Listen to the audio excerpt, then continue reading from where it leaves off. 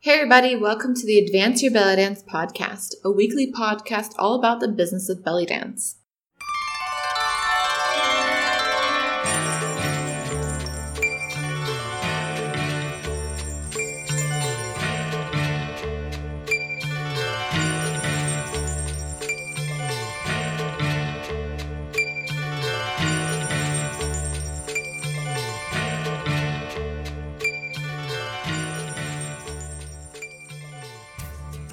Welcome to this week's episode. I'm your host, Jana, and this week I want to share 3 copywriting secrets with you that could help you book more gigs, increase your class size, or simply get yourself more newsletter followers. Tip number 1, be transparent. Think of the type of person you gravitate towards. Is it someone who's closed off and cold, or someone who's welcoming, inviting, and wants to teach you just as much as you want to learn from them?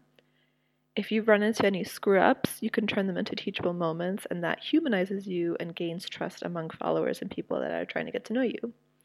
We're all human. It's completely okay to be transparent and say, hey, this is where I messed up, but this is where I learned from it. And in fact, you might have more of the connections that are more meaningful to you and your business down the line.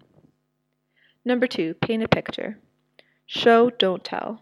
For example, when writing ad copy for your upcoming beginners class, don't just mention the curriculum and what movements they're going to learn. Explain how they will physically feel better and more confident, the friends they can make, and the community they can be a part of.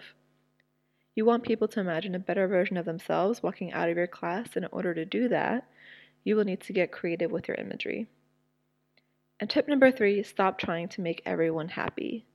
Know that while you want to attract your ideal audience, you are not for everyone and not everyone is for you. There are a million reasons why someone could choose not to work with you or follow you or book you, and that's completely okay. Know that for the right person, you are their inspiration and motivation, and you need to stay true to yourself. Thanks again for joining. For more belly dance tips, visit advanceyourbellydance.com. Until next time.